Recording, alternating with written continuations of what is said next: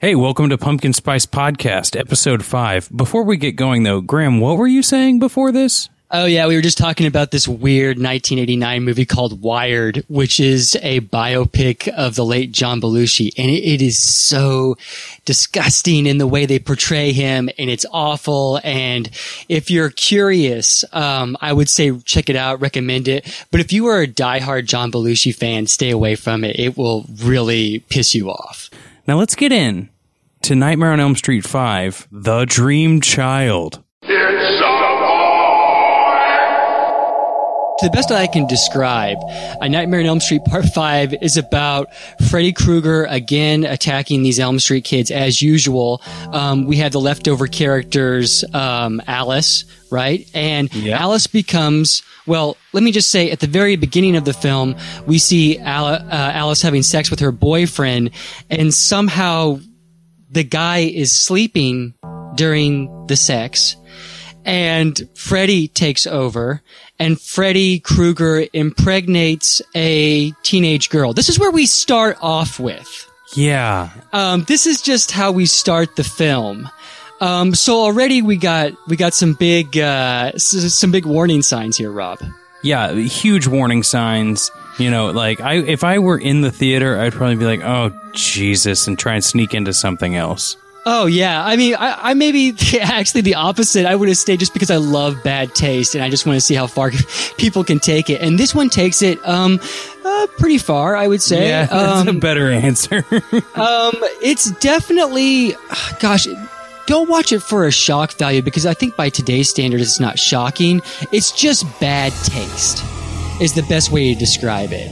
And if you're into that thing, or if you like just looking at an interesting specimen of cinema, go watch number 5. It is, in my opinion, the worst in the series, but there are some great things about it, that being said. But anyway, let's get back to the plot. So Freddy is basically terrorizing these kids as usual. But we also have Alice that is pregnant with Freddy's child. There's the whole thing about the baby dreaming, and that's why she keeps getting, like, sucked into other people's dreams. That's right. Yeah, Rob has seen this more recently than I have. Yeah, I guess you're right. I'm just thinking of the boy that played. Yeah, and that's all in the dreams. That's right. Right. And he doesn't look anything like Freddy. No. Well, I guess until the end, because they do put the makeup on the kid, right? Yeah. Okay, so anyway, so Rob is right. The child is not actually born until sort of the end of the film, and it's sort of kind of reminiscent of The Fly, if you remember that birth scene with Gina Davis with the maggot. I think that's probably my favorite birth scene. And just a real FYI, the doctor in that scene is David Cronenberg himself. Oh, nice. Moving on. I'll just get on a tangent. Of course, Freddy goes in for the kill, and if I remember this right, Rob, you'll have to correct me if I'm wrong, the kid pukes something onto Freddy, and that ends up ripping Freddy apart. Yeah, it's all still in the dream, though. All of these things are happening, like, in and out of dreams, and the kid is, like, 9 years old in the dream, and pukes on Freddy because Amanda Krueger convinces the child that Freddy's the bad guy, and he has manipulated her, and he needs to be on the side of Alice. So when Freddy's about to go for the kill on Alice, he convinces Freddy to come talk to him because he doesn't need the mom. He wants to learn from the dad, and then vomits on Freddy, and it splits Freddy in half, essentially freeing the side of the child from the Freddy genes. Oh my gosh, it is a scene that will pull at your heartstrings. Well, and there's something that I think I should clear up. It might seem like Graham's a little mixed up, or that I'm saying a different side of the story here, but no, all of these things happen in the movie, but it's not written well. So you start realizing at certain points, and it's supposed to be this big plot reveal, but that the baby's been dreaming in the womb, which is why Alice has been having these crazy situations where she's been able to see into other people's dreams, even though she kind of already had that power. Well, and it just doesn't make a lot of sense. it doesn't make any sense at all. And Rob, you really hit it. The script doesn't make any sense at all. And if we want to get into the hectic schedule that this film had, this movie, Nightmare on Elm Street Part 5, started shooting in March and was released in August. That's insane. New Line has been known for putting odd schedules on Nightmare on Elm Street films, but not like this. This is stupid. A veteran like Steven Spielberg could not pull that off. That is hardly any time to prepare a script, let alone film a movie and edit it and get it out to the audiences by August. That's just insane to me. Well, if you just look at the credits as the movie starts, you've got screenwriters. You know what? 1, 2, 3, 4 to 5 different screenwriters. David Chow, John Skipp, Craig Spector, Leslie Boehm. Yeah, that's a telltale sign that you're watching a horrible movie when the credits start to roll at the opening of the film. And if there are more than 3 or 4 screenwriters, typically you're going to be in a lot of trouble for the next 2 hours. Well, and it just gives you an idea of why it's so hard to comprehend everything that's been going on in the film, or even like why you're still sitting there trying to piece together obvious plot holes. Yeah, I mean, this is a film that started shooting with an incomplete script. They were finishing it as they were making it, and sometimes that works. I'm trying to think of an example right now, but I can't. And sometimes that doesn't, and this is a clear case of it.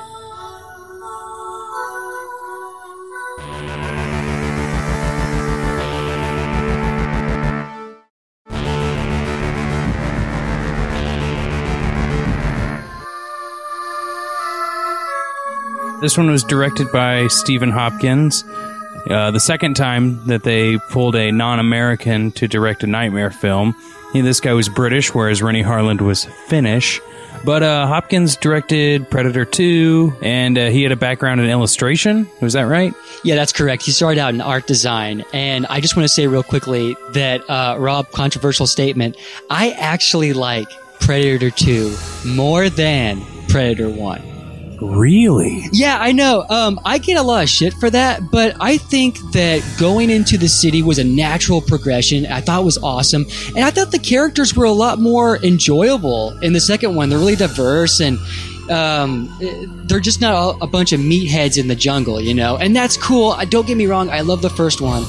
But to add a little controversy to our episode here, I prefer number 2.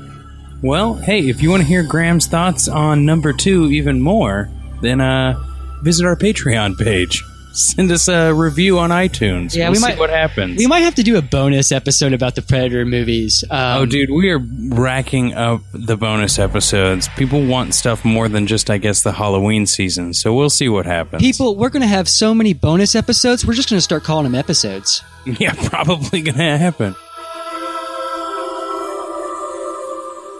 Rob, correct me if I'm wrong, but we sort of had, 4 different sets of characters in these Nightmare on Elm Street films. So, for example, in Nightmares 1, 3, and 7, that's all the same cast. So you've got Nancy as your front runner. As the main protagonist. And then 4 and 5, you've got Alice as the main protagonist. 2, you've got Jesse, which, as you quoted, is a Nightmare on Elm Street film on Mars. And yeah. 6, which we are about to get to next week, is just a unique cast of characters all on its own.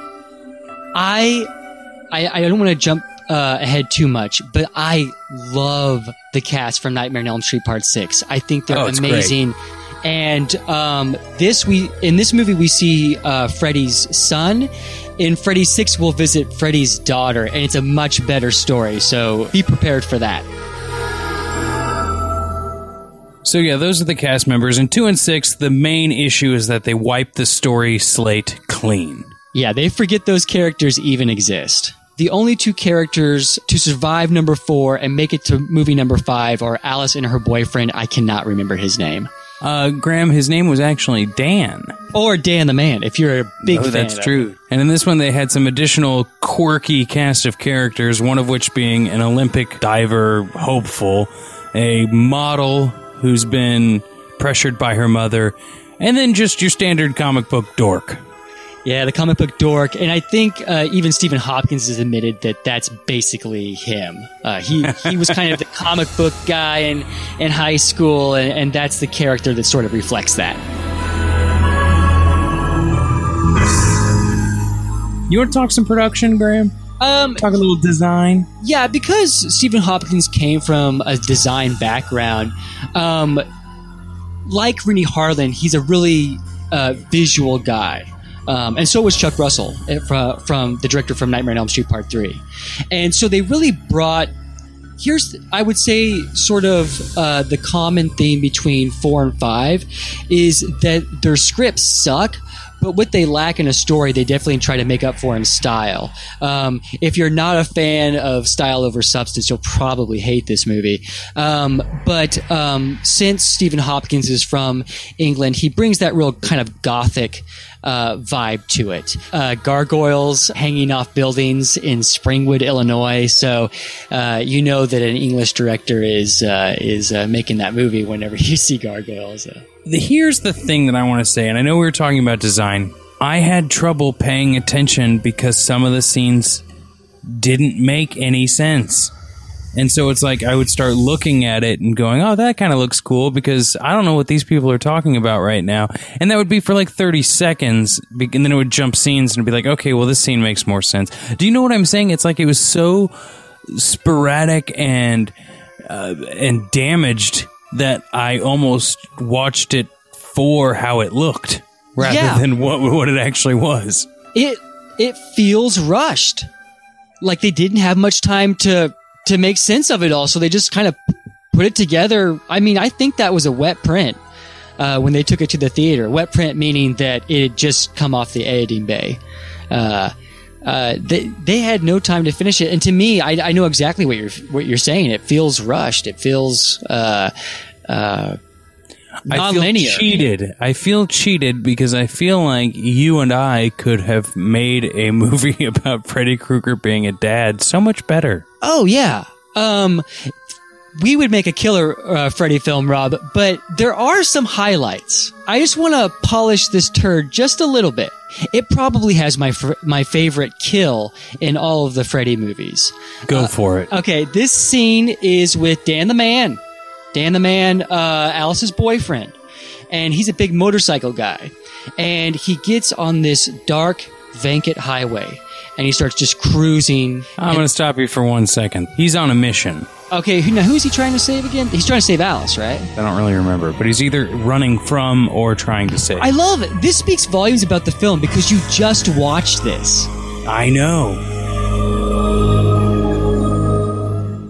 And so the motorcycle, the burning chrome starts to meld into Dan's flesh. And it truly is just this horrific sight. And if I could give it just like the greatest compliment, it belongs on the cover of a Slayer record. You know what I'm saying, Rob? Yeah. I mean, it is just, again, it's just this flesh melding with metal, and it's Terminator-esque, but more grotesque. Yeah, it's like an H.R. Giger Terminator film. Yeah, and it's just so unique and just has such a great, comes from such a great imagination. And that's sort of the key to all the Freddy films, is that all these kills sort of give way for the artist's imagination, you know, to kind of do these wacky scenes. And this happens to be just, I think, probably my favorite. Yeah, that one's really cool. And then later on when it jumps to him being in the truck and Freddy's like, don't drink and drive. And then like ripping off his arm and stuff. And a good message. I mean, Freddy always has this sort of subversive good message for all the kids out there watching nightmare films. And that's, you know, in this instance, don't drink and drive. That's true. Nastiest kill in this film has got to be Greta, the model's death, where Freddy force feeds her a meal until she blows up like, what's her name? Violet Beauregard. In the cut scene, Freddy starts feeding parts of herself to her. He's like, really? Yeah, you can watch it. there's a on the special features of number 5, and basically Freddy's like dipping his claw into her open stomach and taking the food that's in there and feeding it back to her, and it's the most disgusting thing ever. Like, it's amazing if you're into that thing. I mean, me, it's amazing. And I find it funny that they told her, because that's some major prosthetics on her face when her cheeks swell up, that she's not allowed to eat anything, or if she does, drink through a straw, because, they didn't want to have to redo the makeup or whatever. But she ended up eating like spaghetti that day because she figured she could slurp it through. And like there was a well of marinara sauce that was like sitting under her chin all day, and it started getting rancid. And I always thought that was a funny story. Yeah, when you watch actors, they usually do like maybe one heavy prosthetic scene in their career because they'll never do it a second time. All right, so Graham, this is the lowest grossing film of this series, and that's probably due to it being released, 4 months after the one before it? That and it being stupid. I mean, it's just a horrible idea. It's a goofy, dumb movie. The whole thing of Freddy having a baby, Avatar kind of thing, like they did in number 2. It just doesn't work. It's just lame. It's such a lame script. And again, Stephen Hopkins, good director. He did Predator 2, my favorite in the series. I want to see some hate mail over this. Yeah, I'm sure we'll get it. But no, it's there are some flashes of brilliance in this film. Sure. I mean, we didn't even talk about the stop motion animation scene with the dive. That was brilliant. Yeah, that was cool. And it always reminded me, that stop motion animation on the actual diving board itself always reminded me of the bridge from Evil Dead 2. And I always stand by stop motion animation, especially for creature films, because it gives it an otherworldly vibe. It looks like it's not from this world, like it should. It doesn't move like us. Because it's fake, but it's like uncomfortable in how it moves. Does that make sense? Absolutely. It's a Freddy film. It's a dream. That's what it's not supposed to make sense.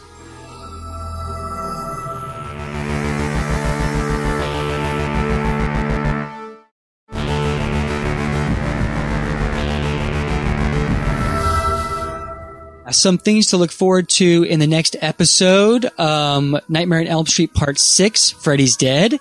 Not really. There was a Part 7.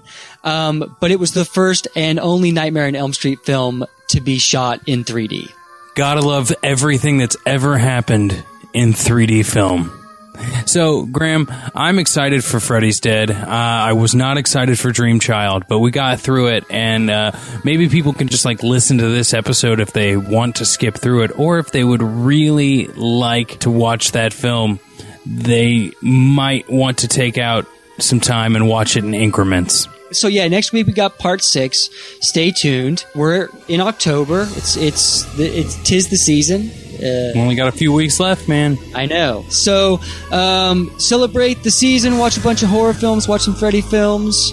And visit our iTunes page. Give us a review. It really helps us out. It bumps us up in those charts, and we're going to be sinking in those charts after the Halloween season, so we're just going to need to get as high as we can right now. Yeah, and if you got to be negative in those comments, man, I can handle it. We'll live from the negativity. I mean, so far, you're all just so very positive. So thank you for that. But, if you're going to be negative, send it directly to the email, pumpkinspicepodcast@gmail.com. But if you're going to be positive, only put the positive ones online, because who gives a shit, right? Oh, yeah, who gives a shit? Just be honest. Be true to yourself, as Tommy Wiseau would say. That's true. He'd also say, hey, Mark. Something odd and weird, yeah. Speaking of that really quickly, Rob, we'll end the episode by me saying that when we're talking about The Room, I have a football signed by Greg Sestero. Oh, man. Mark from The Room, if you're not a fan. But if you're not a fan, you should go watch that fucking movie, man. It's amazing. Watch for the rose petals to fall off the woman's back. Anyway, Graham, thanks for recording this one with me, and I guess we'll see everyone next week.